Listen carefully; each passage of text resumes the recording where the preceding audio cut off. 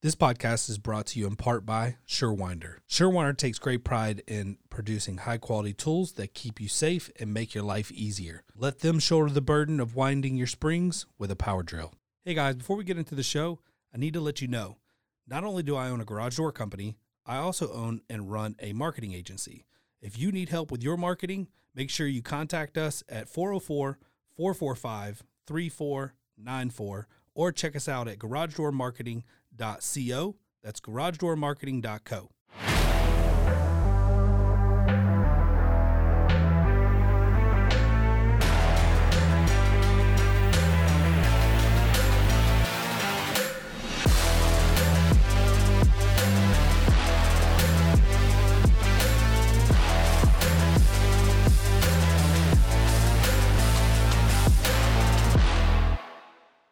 Hey guys, Ryan with Torch and Talk Podcast here. Today, you're going to hear from Chad DeSmith. That's D-E Smith. And he's with Midland Garage Doors. If you haven't heard from him, this is a great opportunity for you to learn. We go deep dive into manufacturing, relationships between dealers and manufacturers, distribution, customer service, and quality control. These are all the things that we're hitting on right now. You definitely want to hear this one. Check it out. Enjoy. Hey, Chad, how are you, sir? I am well. Welcome to the show. Thank you for coming. Thank you for having me on. Yes, sir. So Chad is with Midland Garage Doors, and we just had a conversation last week, a really good conversation, and I'm intrigued by the brand. I'm not familiar with it. Being here in the Atlanta market, I don't think we have a lot of Midland doors. So Chad, tell us a little bit about who you are and how you guys started with Midland. Great. Well, first, I just want to say thanks again for having me on. So I'm the Director of Sales and Marketing here at Midland Garage Door, and my background is marketing, and that's really what I understand and I know really well. I went to North Dakota State University in Mass Comm and worked at a marketing agency for about 12 years and did some sales-related things, did some business development for a Fortune 500 company, and had an opportunity to work with the folks here at Midland. And one of the reasons I took the opportunity was because, number one, I felt like Midland could use some of the talents that I felt I was very good at. And then furthermore, Midland was the type of company that I wanted to be associated with. So it was a good combination, a good fit of shared values and in a need from Midland's perspective to advance to another level of reaching the marketplace. So I've been here now for about 4 years, and it's proven to be a good relationship for both of us. I think we still have a long way to go. Right? Right. Yeah. Exactly. And we still have a long way to go with where we want to be, but we're making huge strides in getting there. So yeah, that's a little bit about how I got to Midland. Not sure if that really tells the whole story. There's a lot of stuff in between there, but that's kind of the general idea there. Awesome. So you married, kids, single life? What's that? Yes. Yep. So I'm married. I've got 3 kids, in ages ranging from 9 months to 13. So which one's your quite favorite? A range. You're not going to get me to admit that on the podcast. Everybody's got their favorite. I saw a meme about that. You know, hey, what kid's your favorite? And it's like, well, whichever one's in front of me. Each kid has their own unique things that you like. I'll go with that. So I a lot of times will lay my kids down to bed, and I've got little things I do with them. So one of the things I do is I tell both of my kids that dang, I forgot now. It's crazy how you get put on the spot. So what is it? I say one of the things I say is dream big, and they say do big. And the other thing I say is, oh, God's got big plans for you. And they respond back, don't miss them. And so I've been doing that since they were kids. So it's like I'm brainwashing them every single day. And I'll tell them they're my favorite. And so each of one of my kids, and I'll be like, shh, don't tell the other one And so that's how I do it. They both know they're my favorite, so I treat them like my favorite. I have to try that. All right, so you said 2 boys and a girl? I've got 2 boys and a girl, correct, yep. All right, well, I would say my experience has been, I have a daughter who's 11 now, and I have a son that's 6. My son is extremely talented and brilliant at just about everything he touches, but it's amazing to watch the evolution of human beings from birth on, and how like women come out of the womb like somewhat like human, where like boys come out almost cavemanish, like bumping into walls, lacking intelligence, like the simple stuff in life we just really struggle with. So I'm really impressed by the kind of the evolution of the female and how they come out of the womb like already kind of mature and evolved. So I don't know if you've experienced the same. So my middle child is he'll be 3 here shortly, and just the differences of remembering when my daughter was 3 and now my middle one is 3, and just the difference between boys and girls is, and I'm sure there's variables that it's not across the board exactly the same, but man, my daughter was like super laid back, super easy, didn't really fight too much. She had her moments, but as a whole, I mean, she took objections well. I mean, she didn't throw fits too often. My boy is just a terror. Yeah, he is very opinionated, extremely aggressive, and not in a bad way, just in what you would consider a little boy to be. And it was kind of it's a little eye opening. Like, holy crap! And now we have another little boy coming up after him, who's he's 9 months old, but already showing the same type of traits as his brother. It's in our DNA. We're literally cavemen until we turn like 25, and then some of us just get stuck there. I tell my wife sometimes, I'm like, it's crazy that we had to teach our son that you can't like jump off stuff head first. And my daughter just came out of the womb like with common sense. Like, I know I can't jump off the back of the couch and dive into the floor. My son, on the other hand, just not once, not twice, but 3 times thought he could fly. And so it's just, I don't know. It baffles me. We're not the most intelligent human beings on the face of Earth. So thank God for women, right? Yep. I tell people somebody to step in instead of encouraging those flights.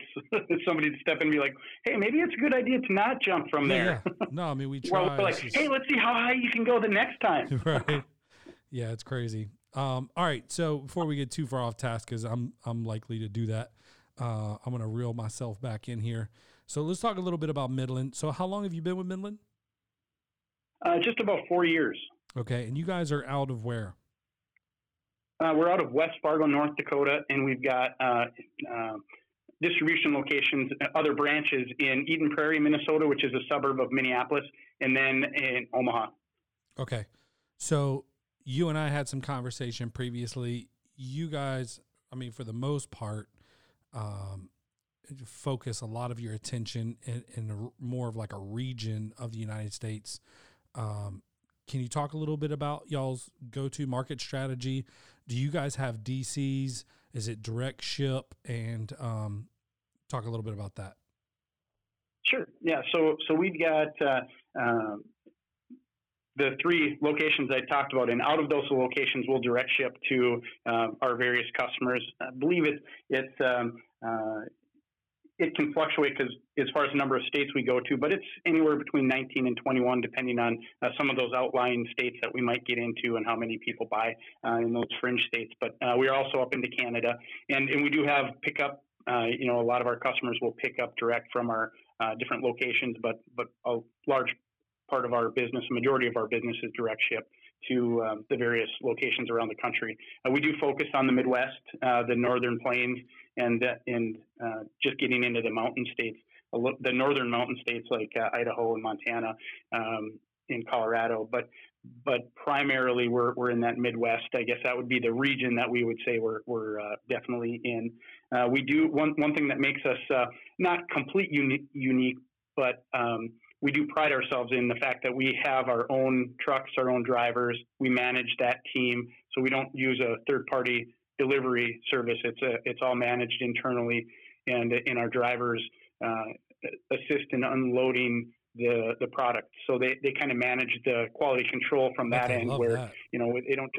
They don't just pull up and drop the trailer and tell the place to unload their doors. We actually have our drivers that assist in unloading, and that way it allows us to monitor any damage or problems or questions or issues, and our drivers are one of our difference makers. I mean, people definitely, when we talk to our customers and they ask about, or we ask them what they like about Midland, that is usually one of the three things that they talk about is our drivers and how knowledgeable they are, how customer friendly they are, and how hardworking they are as far as helping them. So as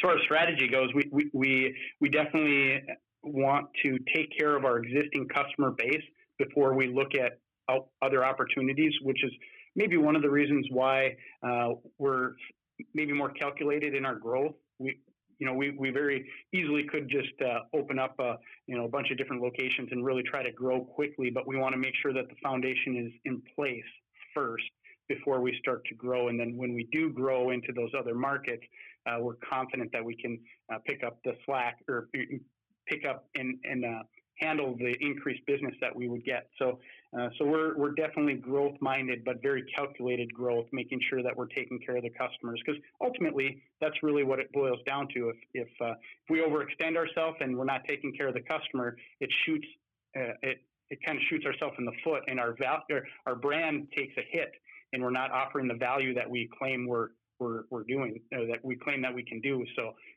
really we do have plans at expanding in the future, but it's very calculated. So I applaud you for that, you and your company, because I feel like a lot of these larger companies really don't have stuff figured out yet, and they're continuing to grow and grow and grow.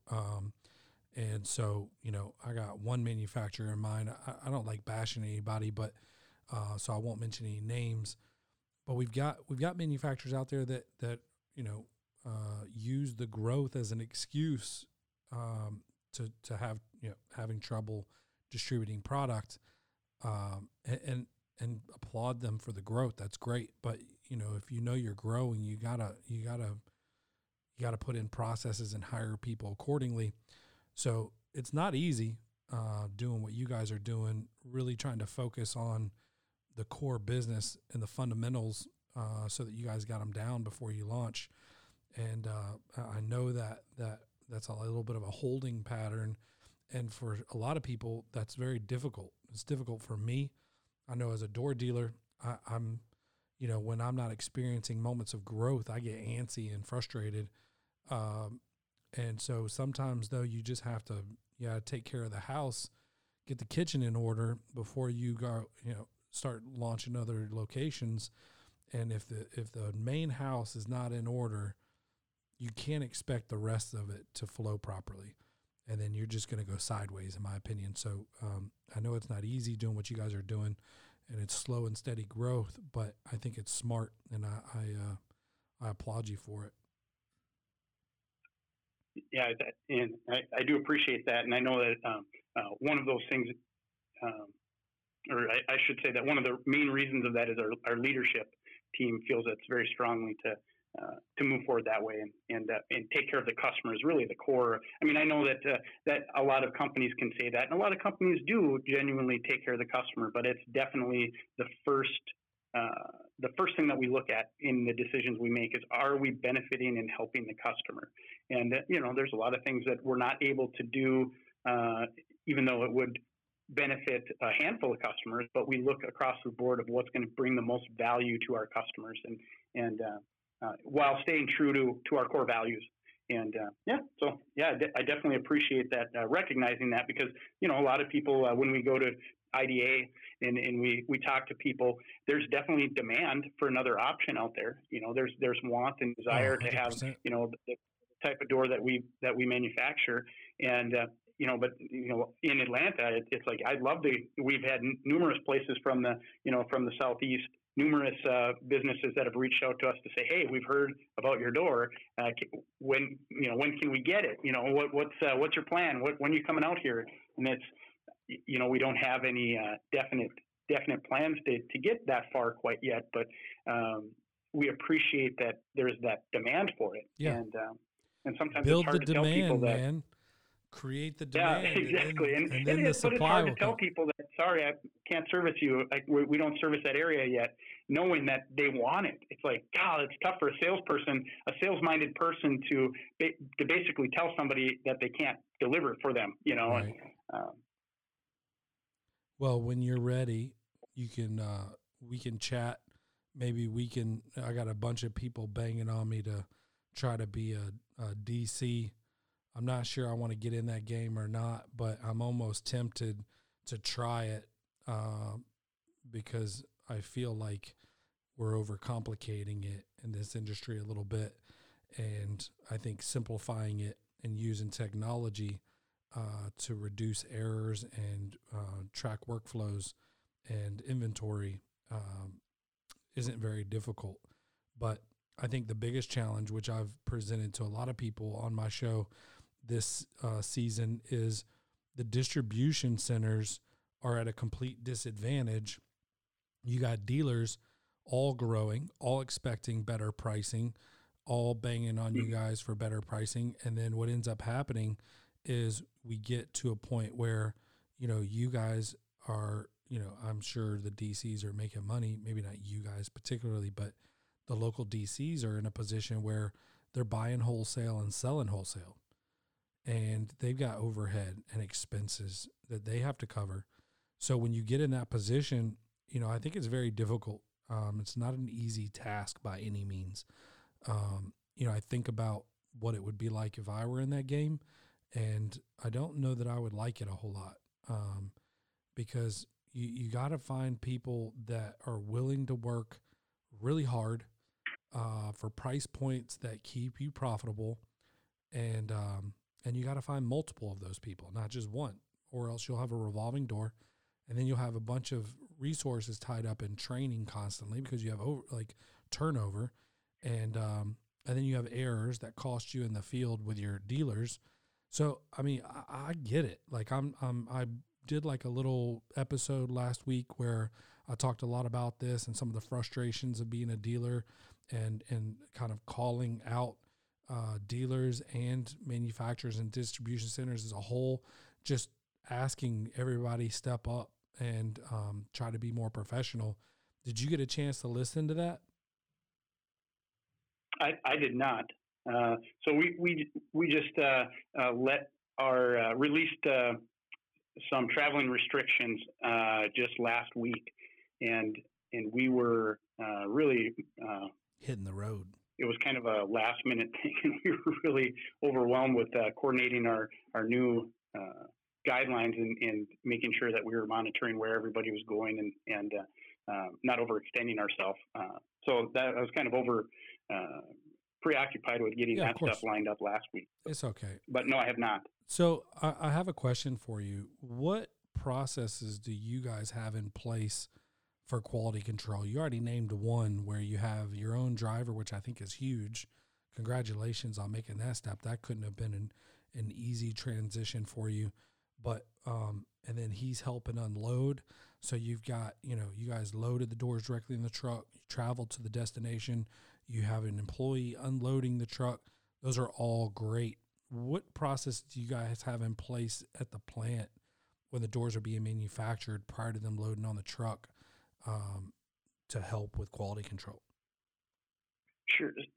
So first I would say that like any manufacturer, we do have problems and issues that arise and things that we need to resolve as a manufacturer. But for the most part, we really we track those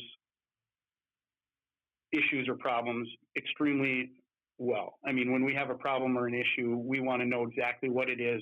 And I think that in of itself is the first step to improving quality control is making sure that we understand why we have problems in the first place, how many problems we have in any given quarter, and what steps are we going to take to improve and to get better. And so number one is tracking the problems, and number two is having a plan of action of improving and getting better. So first of all, that'd be the first thing I would say. The second thing is we do have an engineer that their job is quality control. That's what they focus on. That's what they do. They look at ways of improving areas that need to be improved. And that includes our production, our equipment, the processes in place, the people, in educating them on the proper way to do things. And that's led through our leadership team. So, our engineer might meet with our leaders of the various departments, and then those leaders are challenged to improve the areas that need improvement and to make sure that their team is doing things the correct way. And once it goes through production, then it goes into our shipping department, which again, each person that is in each department is, their expectation is to look for potential issues or problems. And if they recognize something or notice something, they bring it to our attention right away. And, and I'd like to say that we were perfect and we never had any problems, but it's amazing to me how many things they catch after it gets through the production before it would get loaded up, either to get picked up or loaded in a trailer to get delivered out. And then as soon as it's found, as soon as a problem is found, they'll, depending on when in the timeline it happens, they'll do everything they can to get the section rebuilt so that the customer doesn't lose any time in their process. So, for example, if our delivery date is Thursday and they find the problem on a Tuesday, they'll see if they can't get that section made to still make the truck for loading on Thursday. So, and then, like you said, so once it gets signed off from our shipping team, then our drivers are responsible for, when we're unloading, to make sure there isn't anything visible that they can see that's a problem or an issue. And we encourage our customers to inspect the door as well when they're unloading to see if there's anything that they notice or recognize. So that's in like I said, at any part of that process, we're tracking any problems or issues that we come up with or that we find, and then all of those issues and problems are reported, and we review them and look at each problem individually. So if we have a number of scratching on a section or denting or delamination or whatever the potential problem is, or whatever the problem looks like it is, we'll get that sent off to the appropriate department, and then our quality control engineer will take a look at it, and then ultimately, as a leadership team, we'll review all those every quarter and find out, if we've been making progress or not. And so that's kind of generally the process, and depending on the individual issue, it might look a little bit different, but overall, that's kind of the process for how we well track done. things. I feel like standing and giving you an ovation. Yeah, nobody would see it, but they would hear it.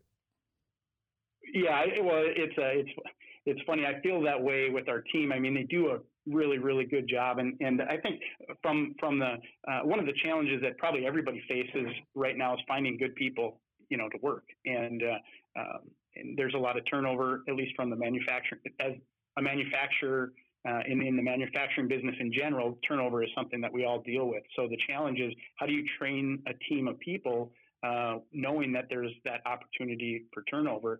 How do you train a team of people that knows what they're doing and embraces those values that Midland has? And we've had a really, really good core group of people that have been with us for 20, 30, in some cases even 40 years. And we've been in business since 78. So, I mean, it's some people have been with us almost the whole time that we've been in business. And it's those foundation, those core people that are the foundation of Midland really set the values and try to, set those values within the new employees that come on board. And it's more challenging some days than others. And with the new crop of people that come in every year, because we have that turnover that happens, it's really important that they understand why we do the things that we do and why quality is important. And it's for our customers and for the installers. I mean, how frustrating is it to unload your door and have something wrong with it before you've even had a chance to install it. Now you have to reorder it and call your customer and tell them that they have to wait another however long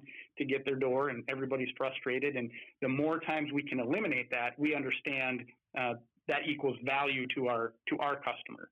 And so it's just understanding it as the first step. And if our employees understand the value in it, they'll work that much harder to do their best to find the problems, right, and fix them. Somer is a European-based garage door opener manufacturer who has recently opened Somer USA out of Charlotte, North Carolina. Serving more than 90 countries worldwide, with our 40 years of experience, Somer produces one of the highest quality openers on the market.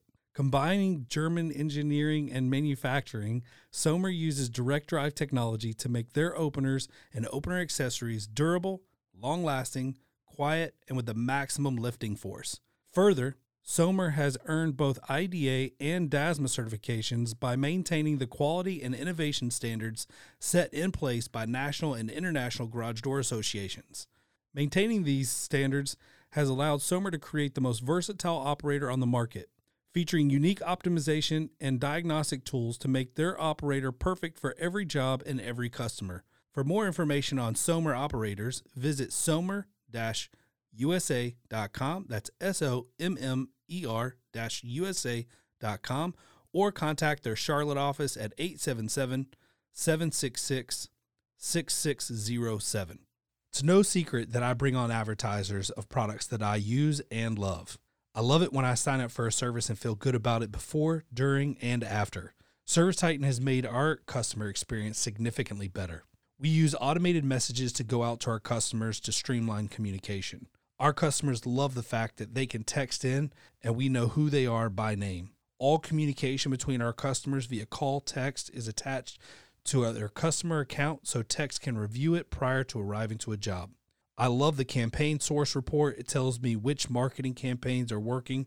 My favorite feature is the new marketing feature that allows me to set up drip campaigns and email our customers based on what they bought or didn't buy from us. Check out ServiceTitan at servicetitan.com/torsion for your free demo. If our employees understand the value in it, they'll work that much harder to do their best to find the problems, right, and fix them. That's good, man. Well, I'm glad you addressed that, and hopefully, I know everybody's got their own processes. I think maybe some processes from some companies need to be reevaluated, but at the same time, I know my employees get frustrated because I'll change processes weekly. I think my biggest fault or issue is I've got maybe one employee who's on version 1.3 of the process, another employee who's on 1.4, another employee who's on 1.5, and I'm on 1.6. and we communicated it, but you really need to pull everybody in and be like, hey, look, here's how we've evolved this process so everybody knows.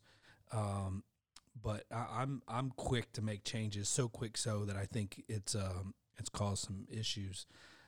But if something's not working, I'm going to change it quickly. There's no reason in trying to stuff things down the throat of something that doesn't want to swallow. And I'm not interested in doing things the wrong way or making them more difficult on ourselves than we have to. So I applaud you for having a good process. Sounds like you guys know what you're doing. If you don't mind, I'm on your website. I like to do this for the guys who probably don't have time to just browse the website and kind of get to know you guys. But I think we're going to get a lot of people who listen to this episode just because not a lot of people are super familiar with Midland that aren't in the Midwest. So I think in the South, I think you're going to have a lot of people that's just curious. So I'm browsing through your residential doors. You guys have, just like everybody else, raised panel. You got the carriage stamp, short, long, ranch, classic panel. Let's see here. What is your classic panel? It's kind of like a raised panel with three stamps. I got you. All right. In a panel. Yep. So that would compete with, say, like the it's very similar to maybe the Amar recessed door, but instead of it being recessed, it's kind of raised. That's kind of the look that it has. Correct. Yep. I think almost similar, not quite as close to maybe the CHI shaker door.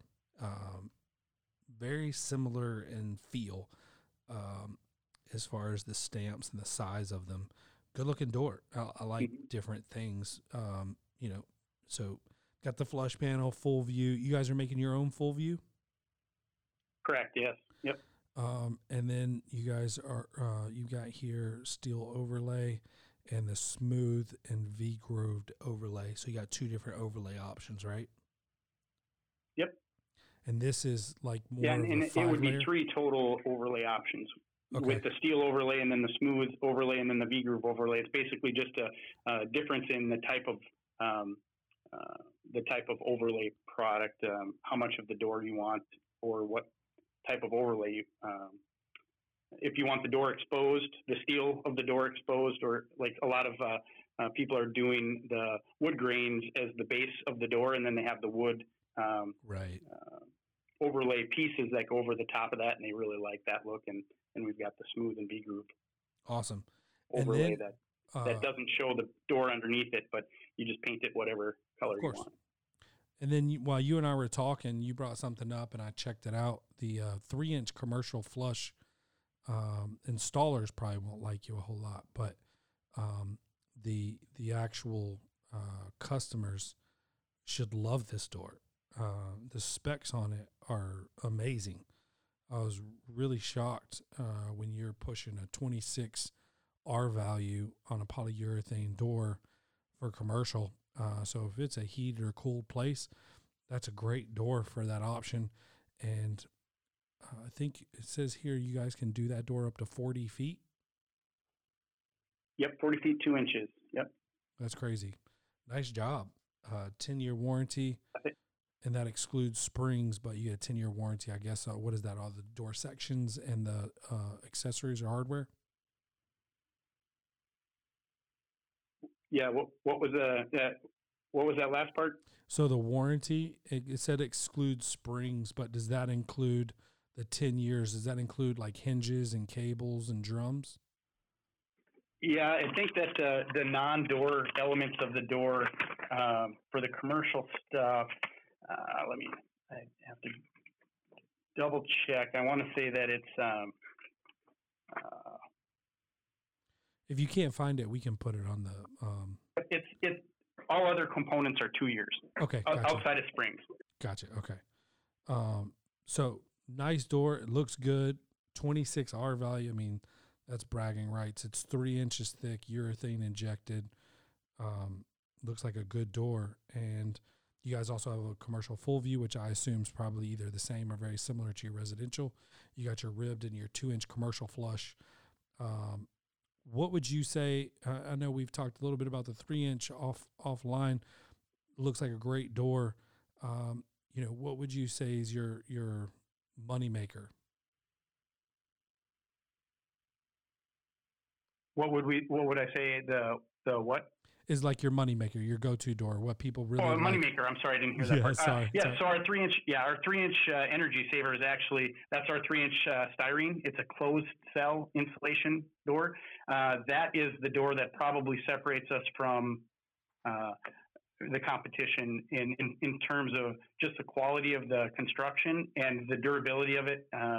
Because it's closed cell insulation, it doesn't absorb the moisture like maybe some of the new polyurethane doors might. So in agricultural environments, in storage facilities where we're really popular in the potato world, where they store potatoes because it's a very high moisture environment. Well, because it doesn't absorb that moisture over time, the doors don't get heavier and then they don't break springs. Nice. So it doesn't sound like it'd be that big of a deal, but our the loyalty that we have from people that have our doors is, I think it's pretty impressive. There's a number of times where we will have one of our a competition to one of our Midland dealers. All the time when we get it, they'll call up and they'll say, "Hey, we want to be a Midland dealer. And we go through our process of vetting them and find out that they're in the same area as one of our existing dealers. And, we're like, I'm sorry, we can't really set you up. You're in the same area as one of our existing dealers who's a loyal Midland customer. And can I ask why you want to be a Midland dealer? And they're like, well, we've just run into so many people out here that they will only buy a Midland door. They won't consider any other door because all of the doors that they have on their property are all Midland doors, and they've never had any problems, and they love how they perform, and they just won't do anything different. So we figure we better join the party, so to speak. And we get that a lot. And so from me, I look at that as being it's very difficult to have brand loyalty probably in any business, because everybody is so price driven. Mm-hmm. And not to say that that's bad. I'm just saying that in today's world, that's people want the cheapest option. And we've been fortunate enough to have a loyal customer base that understands we might not be the cheapest option, but we might not be the most expensive either. And the difference of our door is worth it, and we provide that value. And I mean, the hardware that we have is standard, is thicker. Generally, for especially these commercial doors, is heavier hardware, heavier end styles, heavier center styles. I mean, across the board, when you feel the door and you pick up a sample of it, you can feel the difference. And it's like I said, it's impressive to see that brand loyalty that our customers have for us. So when our Energy Saver is probably our most popular door that's different or better. Say better. It's hard to say better because it's all depending on who you're talking to. But in our mind, that's our best door. It's rock solid. We don't have issues with it. We don't have problems, and everybody loves it. So when I'm hearing you talk about like brand loyalty, and you and I have spoke about this, I'm a believer that dealers shouldn't have one brand that they sell for multiple reasons. I think, personally, if, I haven't seen enough consistency from any one brand to be like, all right, I'm putting all my eggs in this basket, right? I did it with motors, and I got in a pinch recently. So, luckily we were already selling Somers and talking to Genie for a while. So, we've been blessed to be able to fulfill our customers' demands with Genies and Somers. But with doors, every manufacturer does things uniquely. When I think about CHI, I think about the Accent series. I really like their overlay door. When I talk about Amar, I really love the Classica. Clopay, they've got the Gallery, which in my opinion is one of the best carriage stamp doors. You guys have this really nice, amazing. I didn't even know you could get closed cell polystyrene. I was looking it up while you were talking, and sure enough, closed cell polystyrene is a thing, but I don't even think I've ever heard of it. So congratulations to you guys on that. And I mean, here's a polystyrene door that they're pushing 17 R value on, and you can throw this door in a 40-foot opening and get it in a 40-foot 2-inch width. And so that's good job, right? And I love the fact that you guys built a unique door and something really cool. Help me understand the exclusivity point of view. I'm not against it by any means, but I know some of my listeners have reached out to me before and been like, how come, manufacturers are, acting all snooty about, they only want to deal with one dealer, and, I can bring them business, but they don't want my business. And they almost feel like the manufacturers to a degree are acting like they're too good, but indeed that's not really the case. Everybody has like a unique go-to-market strategy. So would you mind just sharing kind of why you guys took that stance and how that's beneficial to you guys instead of opening it up and just taking a bunch of dealers and selling more of your product? Sure, and that's a great question, and it's probably really involved, you know, which I could really get deep into it in talking about it, but obviously we have limited time. But I would say that when I first started, this was the most challenging aspect to understand in the garage door industry, is what I call the politics of the garage door industry. And what I mean by that is that life would be so much easier for manufacturers if we could just go and set anybody up. And maybe some of them, that is their strategy, where they just go and set anybody up and they don't really care about who's getting, who's stepping on whose toes. And, you know, and obviously I'm not saying that's not the right way to do it. I'm just saying we've chosen not to go about it that way. And with that said, that also doesn't mean that we're opposed to setting people up. And any time that we have somebody that's interested in selling our product, we appreciate that interest. And it's not that Midland is too good to set up anybody. It's that we need to make sure we're protecting the people that have been loyal to Midland and have the same values in place and have the same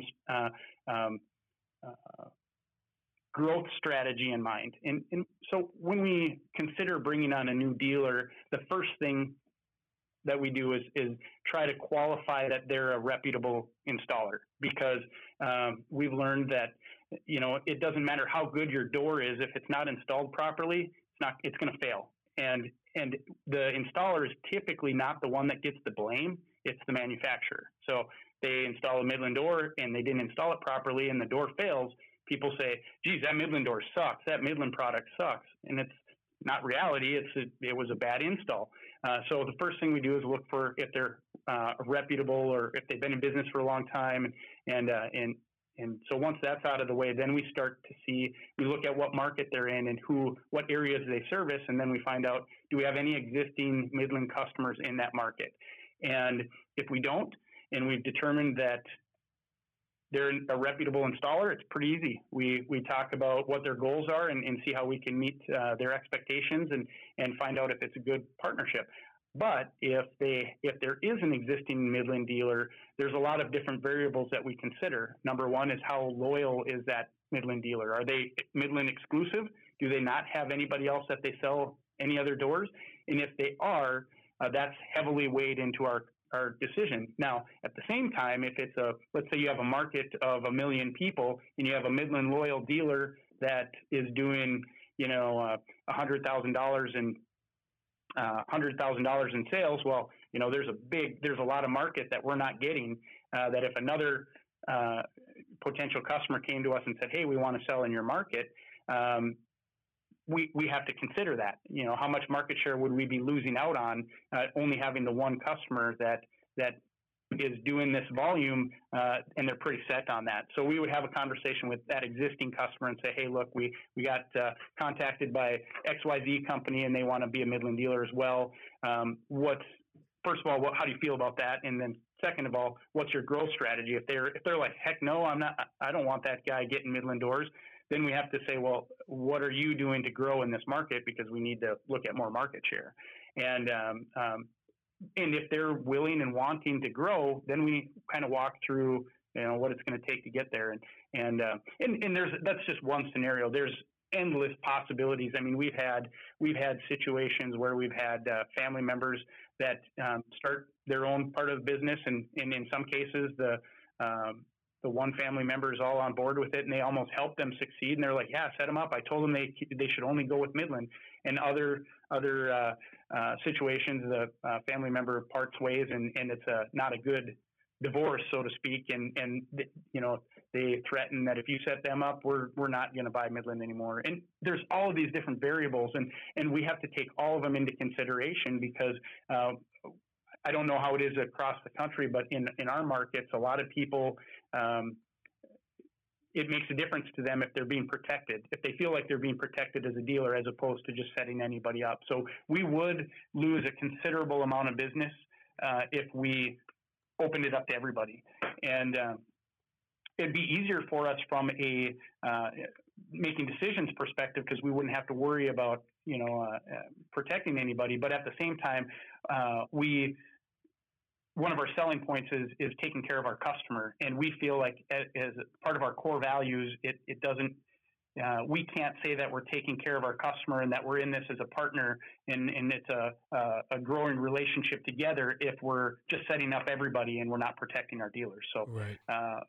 and I mean, I wish we could set up everybody that wanted our doors because, on one hand, I wish we could because we would have a lot more opportunity. Yet at the same time, who knows how many people we would turn off by doing that. So. Yeah. I mean, that makes sense. I think about like Best Buy. And if I was like walk in and they'd be like, "Excuse me, sir, you're wearing a Georgia shirt. I'm going to need you to exit the building. We only sell to tech fans," I mean, and this is no knock, and it's different, right? It's retail. You guys are selling wholesale and you're a manufacturer. I get it. But I do think that there's a lot of guys in the market who really don't understand, why protect like one person in a market when you could open it up and get 20 dealers. But you did a good job with the explanation. So, and every, the great thing about business is we get to make our own damn decisions, right? Like if I don't want to serve you, I don't have to, right? Like, so, and if you come at me like you're a jerk, most likely I'm not going to help you. So, unfortunately, sir, we're not selling your area, right? So, I mean, kudos to you guys. And I know other brands are very similar or the same. And, for me, it's unfortunate. And I mentioned it on another show. Like I was buying a manufacturer through a third party DC and just having like a lot of issues that I felt like could be resolved if we were to do like a direct ship type of deal. And so, now I'm not buying those doors. I changed manufacturers because he had a exclusive deal, I guess. And they didn't want to upset him. So, when it comes to that, I think there's a lot into it. I definitely think that the garage door industry as a whole has enough choices where if a dealer couldn't get on with you guys, they could certainly go sell another brand, right? I think it's the ultimate compliment if somebody gets pissed at you, Chad, because you won't sell to them, I mean, how good do you have it at that point, right? Like, and I know it's frustrating for us dealers sometimes, and I gave Haas a little bit of a hard time because they're kind of created an exclusive deal here with Precision, and I can't buy from them. And I like a few of their doors that are unique, I can't buy them. So, but I'm not mad about it. You guys get to make your own decisions, and that's what's so great about being in business. And as dealers, we get to make our own decisions. And you may, I try to make the best decisions based on quality, efficiency, and communication. I want the best doors. I want communication, and I want efficiency.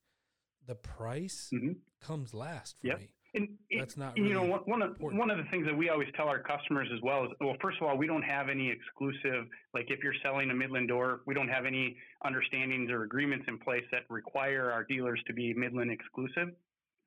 It's their choice if they want to be, and we have a lot of Midland exclusive customers, but we don't require that. We always tell them that we have to earn their business. We don't get to dictate, hey, you need to buy from us. We have to earn that business, and that's something that we that we talk about. Well, what does it take? And when we're having a conversation with a potential customer, it's what does that look like to that customer? What does it take to earn your business? And it kind of a lot of times has to do with exactly what you're saying. Yeah, quality, value, and communication. Taking care of the customer service is important to a lot of people. And obviously, price, I would say from a manufacturer's perspective, that one of the frustrations I have is so many people, they love it. They hear about Midland, they hear about the door and everything's wonderful, but they want it at the cheapest price, which obviously business 101, everybody wants that, but they almost, it's like that costs, to have those things that are improved or better, it costs money to do that. I don't have a problem with them choosing not to go with Midland because of price either, but I have I guess maybe it's a sore spot for people that are just like, well, you're more expensive. Like, we can't do that. It's like, okay, I understand that we're more expensive, but here's the reasons why, and it's my job to sell that to them. Yeah. But it just surprises me sometimes when people just expect that they're going to get prices from, like in the case of the multiple manufacturer dealers, they get 8 different options to choose from, and they take the lowest price option, and then they expect everybody to compare their product to that price. Yeah. Like, well, this manufacturer is this price. How come you guys aren't that price? And we'll tell them the reasons why, but they don't necessarily get past that price. Right. So that's the frustrating part from a manufacturer looking at dealers that have multiple products. And for the most part, I mean, most of our dealers have multiple products. So we deal with it frequently. And I would say most people look at the value and they see it and it makes sense to them. But that's always, anytime we're talking to somebody new, that's what we start the conversation with is if you're looking for a product that's going to be the cheapest option for you, we're probably not going to be it. There are times when we are the cheapest option, but that's not what our goal is. Our goal is to show you that it's the best option to meet your needs. And if that's a good partnership for us, we can continue the conversation. But so many times we find that everybody's excited, to get our product, thinking that it's going to be, we're going to be able to be as cheap as their cheapest option. And, it just doesn't work out that way. I think it all goes down to professionalism, right? Like if I'm a dealer and I reach out to Midland and I say, hey, Chad, look, I really want to sell your product. How you handle that conversation, this goes to not just you. I'm talking to all manufacturers in general. And I don't remember if it was you I was talking to, but a lot of the manufacturer salespeople, that may be the best job on the planet, right? Because they're sitting back, getting filled in phone calls, playing golf, and choosing who they want to come on and who they don't want to come on.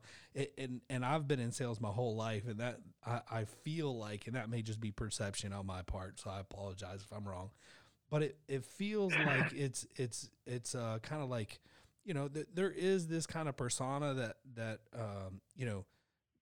maybe we're too good for you, wait till you're a little bit bigger, blah, blah, blah. And it's not, I understand the justification, but I think it's how it's delivered by a lot of salespeople. And I love certain things about certain manufacturers. I've had dealers, my first interaction with Cornell Cookson probably wasn't overly exciting. It was a lot of like pre-qualification, but that's them. That's who they were at the time. They didn't just bring on anybody, and we were blessed to be able to get an account with them. And, I think, just understanding there's a lot of young cats that's going to be coming up quick. And, I think how we treat those from a manufacturer standpoint now, you guys or whoever may want them later on down the road. So I like how you take the approach of kind of like explaining, hey, here's what we need to do to get you guys on and work with them. I think that's freaking great, man. And maybe you need to teach a class or something like that at IDA Expo and kind of share your philosophy on that. And I think it would just make us better. We all got to get more professional. Yep. And so, look, I hate to cut you off, but I got to get my quick hitters in. Is there anything that's super important that you want to share real quick before we ask you these questions? I would say that one thing that I'm finding now is lead times for a lot of manufacturers are increasing, and we're still maintaining our standard lead times. We've been dedicated to keeping that because we know our customers need their product to be able to deliver to their customers. So, what are you doing to make that happen? Did you change anything? A lot of overtime. A lot of our guys are staying later to make sure that we're getting the stuff done. It seems like industry wide, everybody has increased demand. So it's kind of, usually we don't see this for another couple months, but we're having our biggest months ever now, where typically it would be in October that we'd be looking at that. But making sure that we're hitting our time, our deadlines for our products, and making sure that have you increased prices? We've got people doing longer shifts. So instead of 10-hour shift. They'll do a 12-hour shift, and we have 2 shifts going. People working on Saturdays to make sure that we're going to maintain those lead times. So Cool. It's taken a lot of hard work, and our production crew has just been unbelievable. Our shipping has been unbelievable to make it happen.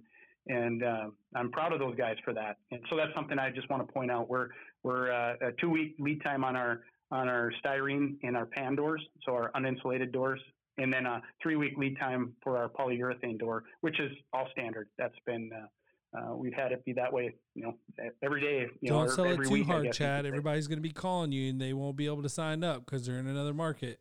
Right. I'm just kidding. We have had a lot of people call us that are outside of our footprint. That it's like I said, as a salesperson, it's so hard because it's now would be a great opportunity to set you guys up. Yep. But in a lot of cases, we're not quite there yet. But if they are within our footprint, that'd be we would go through that process. And I promise that we value every person that reaches out to us, even if they're in a market where we have a strong Midland presence. We will try everything we can to get you our product. Yeah, I mean, you don't know that dealer could get acquired and then want to bring in a different product, and then that opens it up. So keeping that relationship alive is important. Yep, it absolutely is. Yep. All right, so I'm going to cut you off because we got to hit these quick hitters real quick. All right, what type of door and motor do you have on your house? LiftMaster. What kind of door? Oh, a Midland. I've got a short panel carriage, 2-inch energy saver, 2-inch thermal steel. That's our residential line. Good for you. If you would have said like Clopay or something, I would have said, "What are you doing, man? Do y'all not get discounts to employees?" No. All right, Jordan or Kobe? Who's the GOAT? Oh boy, I'd say Jordan. Good job. Nobody's picked Kobe, I don't think. All right. Have you, I don't know if you listened to rap music as a kid, but Biggie or Tupac? Tupac. Good not choice. even close. Yeah, that's what I say. And everybody's picking Tupac. Nobody's picked Biggie, I don't think. All right. Pizza with a fork or hands? Do I what? Do you eat pizza with a fork or hands? Hand. So the fork thing's a real deal. Like, I know when I went to Chicago, there was like people that were eating with a fork. I made fun of them, but apparently that's a thing there. All right. Do you have a favorite band? Geez. Journey. Okay. Where were you a good student in grade school?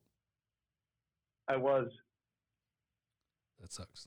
All right. So did Carol, in your opinion, obviously, did Carol Baskin kill her husband? Did who? Carol Baskin. Oh, did she? Absolutely. All right. And do you have a favorite book? Is there a question about that? Yeah, I don't know. I mean, different people have different opinions. And so I just like to ask it. It's always a fun question. So, and then do you have a favorite book that you would recommend to dealers to get better? Boy, there's a bunch. Just one. I just need one. Yeah, I would say that there's a book. I don't know the exact title of it. It's ask the question of why. Oh yeah. And basically what it just Simon forces Sinek. people to think of why they're in business. Is it the Simon Sinek book? Yep. Yeah. So there's a YouTube video of like when he started that, yeah, that was like back in 2010, and I worked with software, and we did a little thing on that. That was incredibly life-changing, but also more complicated than I anticipated. So very good interview. Thank you, Chad. We appreciate you for joining, and a great recommendation on the book. If you ever need anything, you got my number. Call me. Let's keep in touch, and congratulations to you guys for doing such a good job, and keep up the good work. Appreciate it, guys. Thanks for your time. Yes, sir. Hey, listeners, thank you for supporting our podcast. Without you, we definitely wouldn't be here. We want to thank you to our sponsors. And if you want to check out Midland Garage Door, check out midlandgaragedoor.com. They've got tons of information about their doors. As a matter of fact, if you're looking for a job, they've got some jobs they posted for hiring. So check them out. They got a gallery, door designer, everything that you would expect from a great reputable manufacturer, and I'm sure they'll be more than willing to help you with great customer service. Even if they can't serve you now, maybe they can serve you later. And Chad, if you guys ever need marketing, hit me up. I got a marketing agency. We'll be more than glad to help you out. Wonderful. I appreciate it. Thank you very much. Yes, sir. All right. Thank you guys for listening. Have a wonderful day.